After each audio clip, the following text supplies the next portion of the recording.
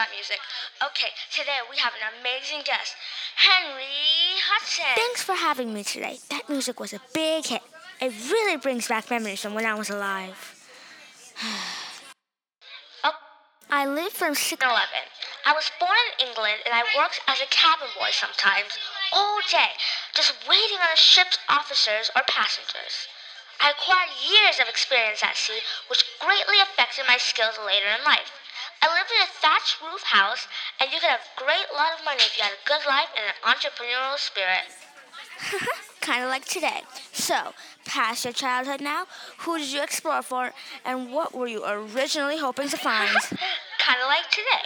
So, past your childhood now, who did you explore for, and what were you originally hoping to find?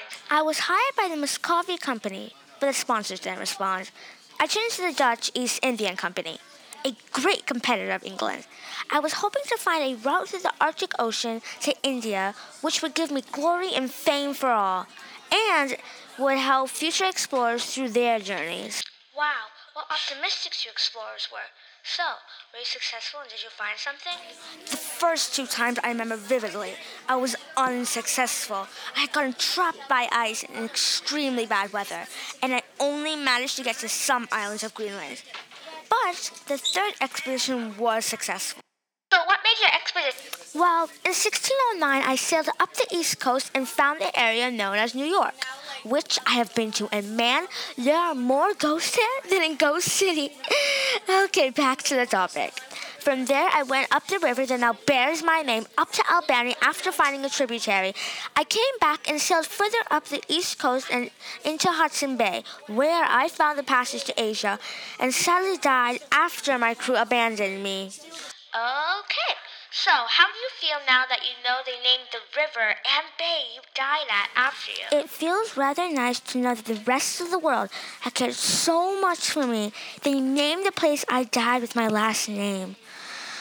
Now, Henry, tell me, what were the consequences of your exploration of the native people?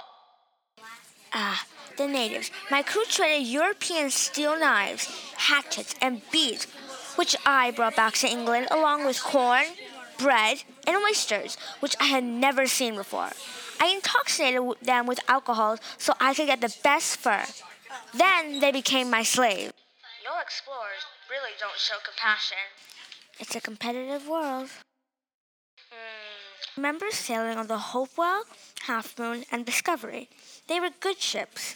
I think I used to have some sort of bond with them. What tools did you use on your I remember exploration? using an astrolabe, cross-staff, magnetic compass, quadrant, and traverse boards.